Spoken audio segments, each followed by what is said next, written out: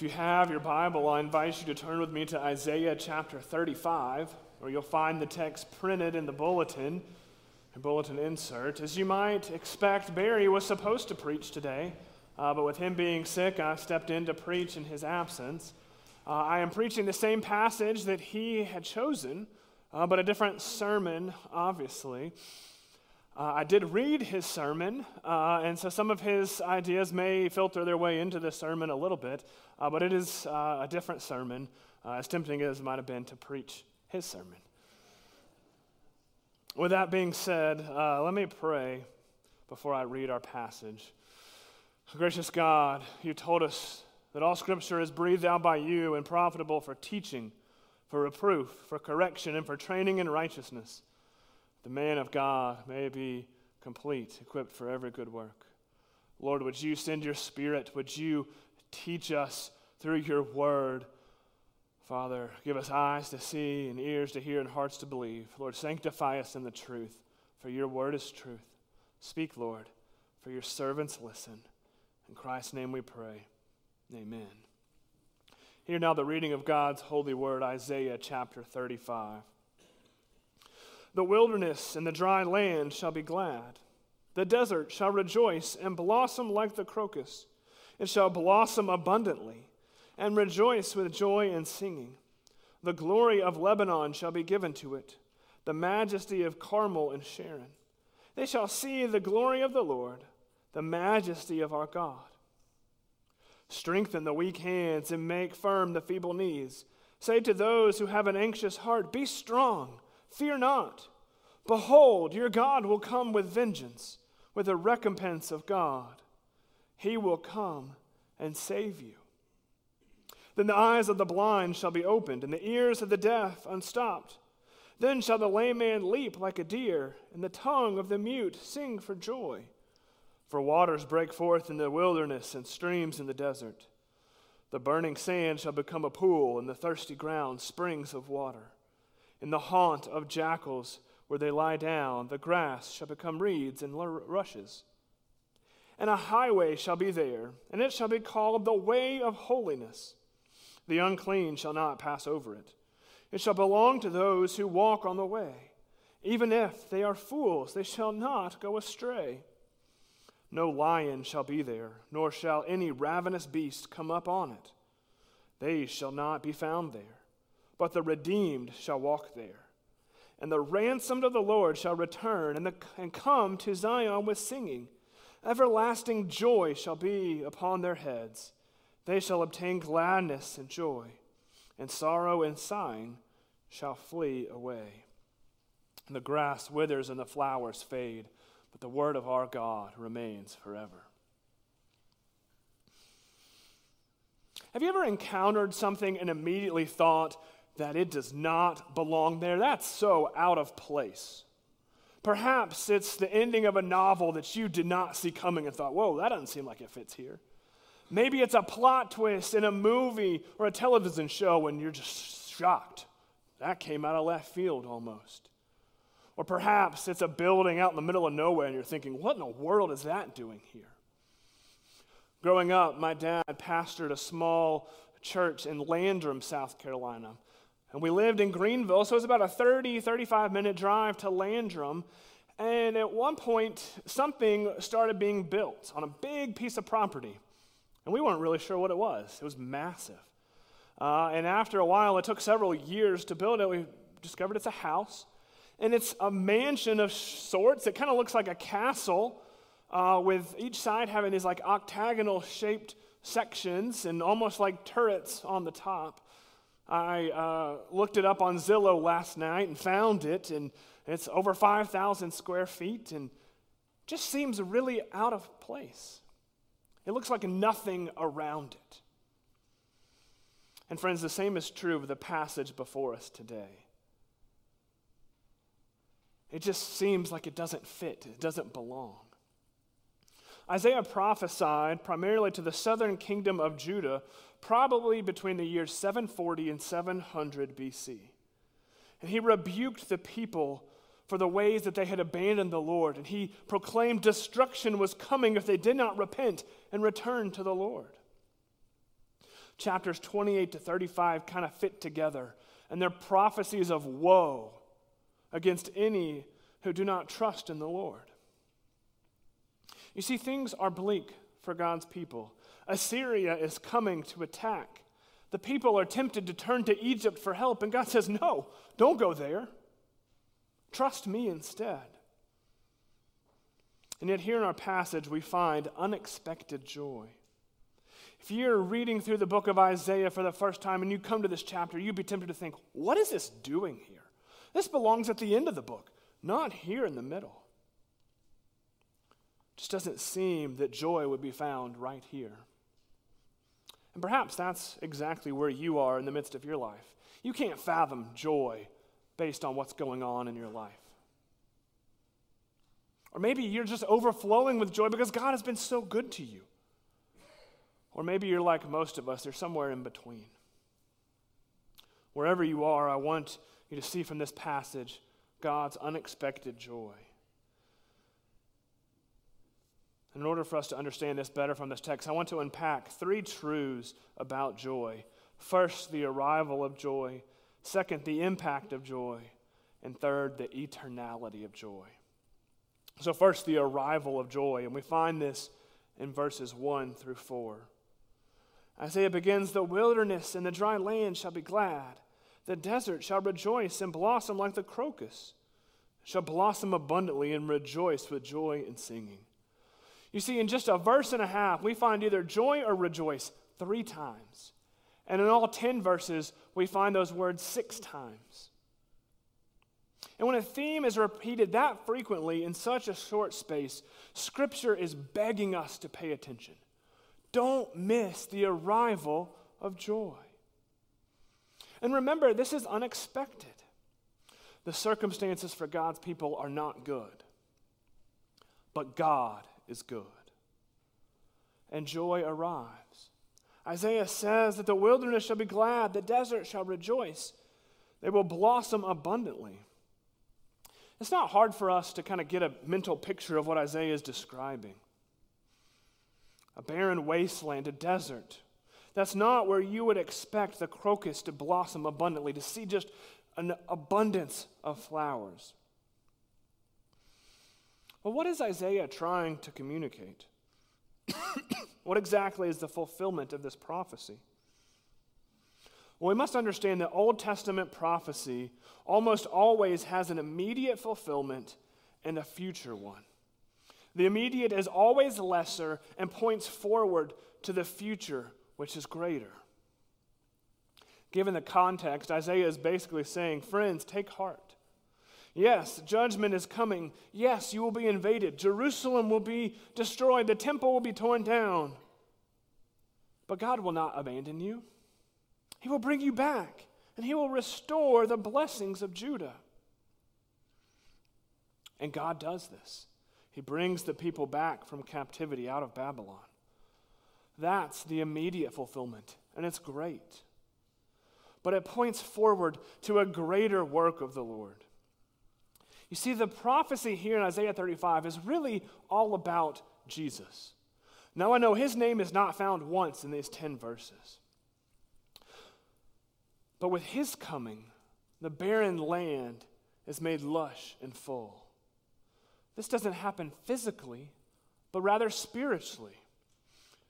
But remember, just because something is spiritual doesn't mean it's any less real. At the end of verse 2, Isaiah proclaims, they shall see the glory of the Lord, the majesty of our God. Where do we see the glory of the Lord when Christ bursts onto the scenes at His birth? Think about when the angels come to the shepherds. Luke chapter 2, verse 9 says, and an angel of the Lord appeared to them, and the glory of the Lord shone around them, and they were filled with fear. God's glory was on full display the night Christ was born. In Jesus, we have seen the glory of the only begotten from the Father, full of grace and truth, as John tells us in the first chapter of his gospel. I particularly love how the Apostle Paul puts it in 2 Corinthians 4, verse 6. where he says, "For God, who said, 'Let light shine out of darkness,' has shone in our hearts to give the light of the knowledge of the glory of God in the face of Jesus Christ." Brothers and sisters, in Christ we find the glory of God, and in him we find an abundance of joy. Christian joy is not the same thing as happiness. You can have joy and still be full of sorrow. No, joy is true contentment rooted in God's sovereign control of the universe. This means that joy is not tied to our circumstances or to people or to possessions. Here at Christmas, it's easy to look for joy in circumstances and people and possessions. A couple of years ago, I got a flyer in the mail from Target, and it had all sorts of toys on it, like good toys for kids. For older kids, there was an Xbox. There was one of those four-wheel vehicles, the big ones for kids to ride, like a John Deere tractor type thing. There were Legos and dolls, all sorts of stuff. And at the very top, in big, bold red letters, found the words, "Joy Makers." Think about that for a minute. Really? Toys, joy makers? How often do we fall into thinking that if we get just that right present for Christmas, man, we'll be full of joy? Perhaps we impart that to our children even unknowingly. We might be tempted to think that if things go just right and just the right people are here to celebrate with us, then man, this Christmas will bring lots of joy. Friends, that might be wishful thinking, but at the end of the day, it's empty. What happens when you get sick and you can't celebrate like you'd like? What happens when you've just lost a spouse or a parent? What happens with the flood of grief that you just can't seem to move past? What happens if you just lost your job? Or your boyfriend or girlfriend broke up with you? Or you had another miscarriage? What then? Where's the joy? Circumstances, possessions, and people won't bring joy. But God, through Jesus Christ, will. Verse 4 says, "Say to those who have an anxious heart, 'Be strong, fear not. Behold, your God will come with vengeance. With the recompense of God, he will come and save you.'"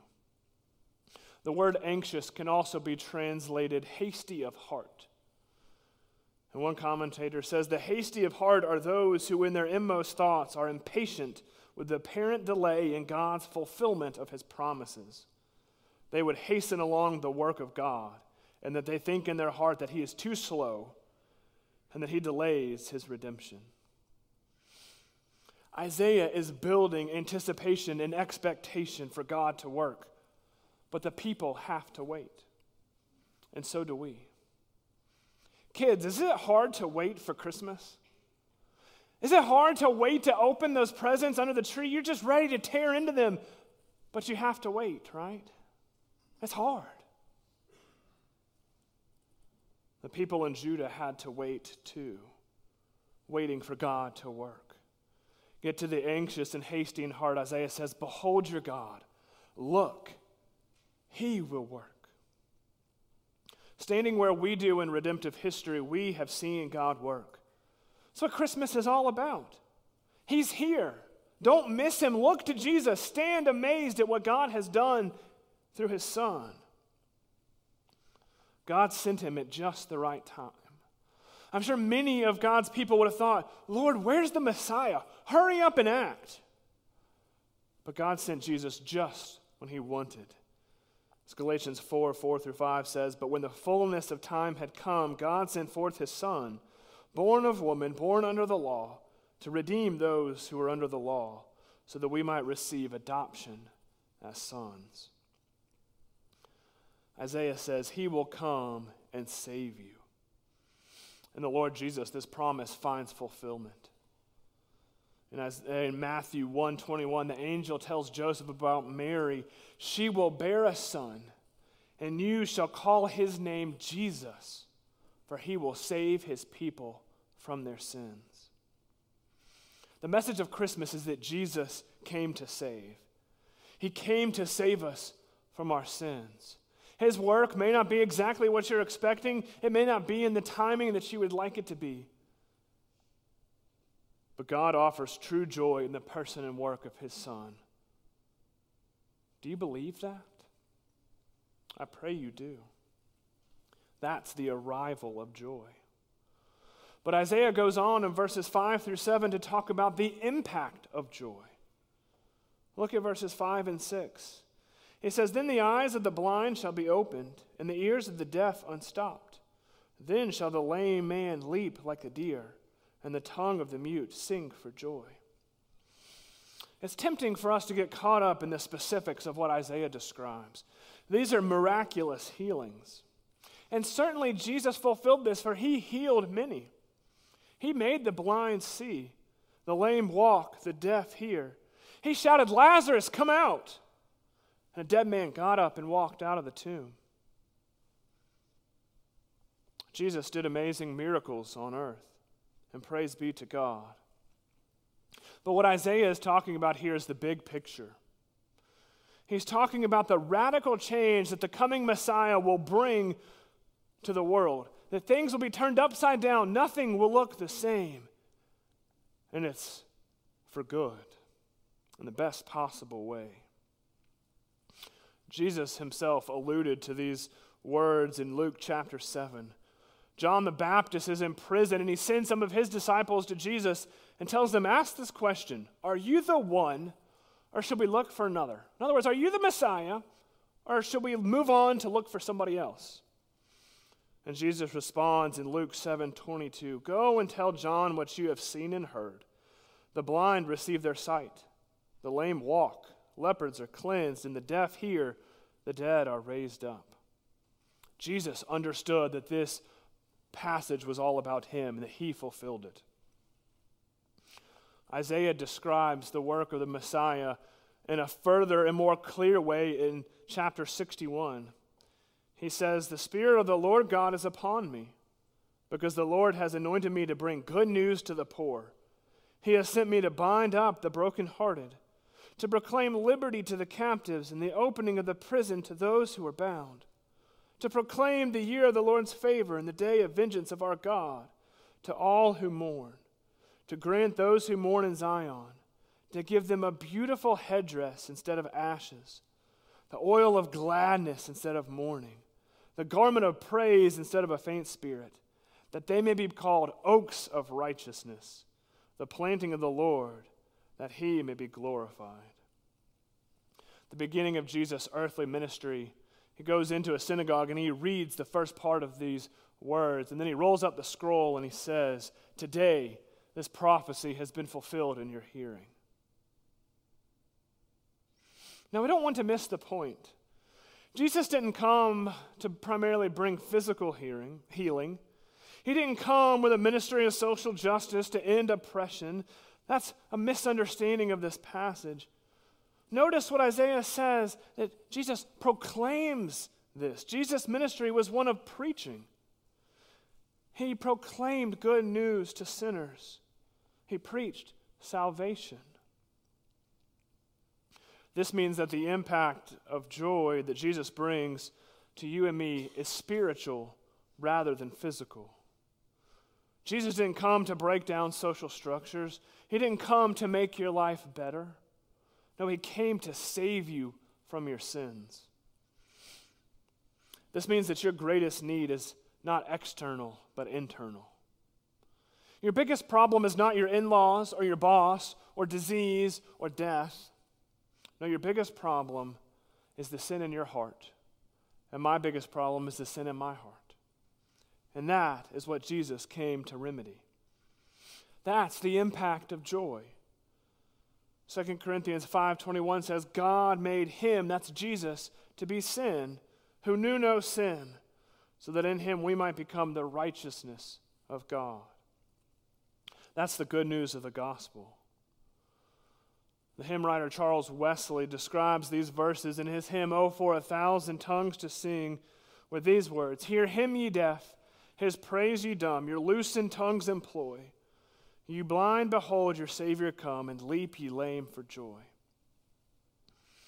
Have you experienced this joy? the joy of salvation? If not, then come to Jesus today. Put your faith in him. Eternity is at stake. Don't wait another day. We've seen the arrival of joy, the impact of joy, and now lastly, the eternality of joy. We find this in verses 8 through 10. Isaiah begins by saying, "And a highway shall be there, and it shall be called the way of holiness. The unclean shall not pass over it. It shall belong to those who walk on the way." Isaiah is telling us that barren nature of the wilderness will be no more, but then he goes further to describe a highway upon which God's people can travel. Think about the image Isaiah is using here for a minute. A highway in a desert. Remember, at this time, roads were not paved. So roads in the desert would be hard to find. If a sandstorm came, the road would be covered up or maybe even moved. But God promises a highway in the desert, an interstate. Not a literal physical highway, not a dark desert highway and there isn't cool wind in your hair. Rather, this is a spiritual highway. And Isaiah calls it a way of holiness. What is this way? What is this highway? It's none other than the Lord Jesus. Think about our Savior's words in John 14:6, where he says, "I am the way and the truth and the life. No one comes to the Father except through me." I can't help but wonder if Jesus had the words of Isaiah 35 on his mind when he proclaimed those words to his disciples in the upper room. Friends, we must not miss the powerful promise God is making here. So many in this world wander aimlessly in life. They seek to be good and think that if God exists, surely he'll let them into heaven for being a good person. 7-time Tour de France winner Lance Armstrong is kind of an infamous character. He's been stripped of those titles for doping and banned from cycling for life. He also battled cancer and legitimately thought that he was going to die. And reflecting on that time, he says these words, "Quite simply, I believe I had a responsibility to be a good person, and that meant fair, honest, hardworking, and honorable. If I did that, if I was good to my family, true to my friends, if I gave back to my community or to some cause, if I wasn't a liar, a cheat, or a thief, then I believe that should be enough. At the end of the day, if there was indeed somebody or some presence standing there to judge me, I hope I would be judged on whether I had lived a true life, not on whether I believed in a certain book or whether I had been baptized. If there was indeed a God at the end of my days, I hoped he didn't say, 'But you were never a Christian, so you're going the other way from heaven.' If so, I was going to reply, 'You know what? You're right. Fine.'" How sad. Yet so many today are like that. They think that if God exists, surely he'll let them in as long as their good deeds outweigh their bad. Perhaps that's what you believe. But that's not what Scripture teaches. Jesus says in Matthew 7, "On that day many will say to me, 'Lord, Lord, did we not prophesy in your name and cast out demons in your name and do many mighty works in your name?' And then I will declare to them, 'I never knew you. Depart from me, you workers of lawlessness.'" Many wander aimlessly, but Jesus offers a certain and sure road to God. It's perfect. It will get you there. And we know that because Jesus says in John 6, "No one can snatch us out of the Father's hand." Isaiah 35 ends with 2 verses with grandiose promises. We see there will be no lion or ravenous beast. And then in verse 10 we read this, "And the ransomed of the Lord shall return and come to Zion with singing. Everlasting joy shall be upon their heads. They shall obtain gladness and joy, and sorrow and sighing shall flee away." Perhaps you heard those words and thought, "John, that sounds great." But it sounds like nothing today. I thought this prophecy was fulfilled with the coming of Jesus. Why is the world so bad today? Well, the answer is simple, kind of. Yes, Jesus fulfilled this prophecy and all of the prophecies. But we won't fully experience these blessings until the new heavens and the new earth. You see, we live in what's called the already but not yet. Some of the benefits upon Christ's arrival we see now, but ultimately we will experience them when Christ returns. And when he does, he will wipe away every tear. He will right every wrong. All the evil and suffering and sadness will be no more. As a result, those who are in Christ will have eternal joy. It will not end. No one will be able to take it away. But for now, we wait with expectation and anticipation. We sing this time of year, "Come thou long expected Jesus."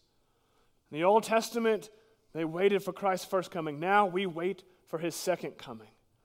So we pray with John at the end of Revelation, "Come, Lord Jesus."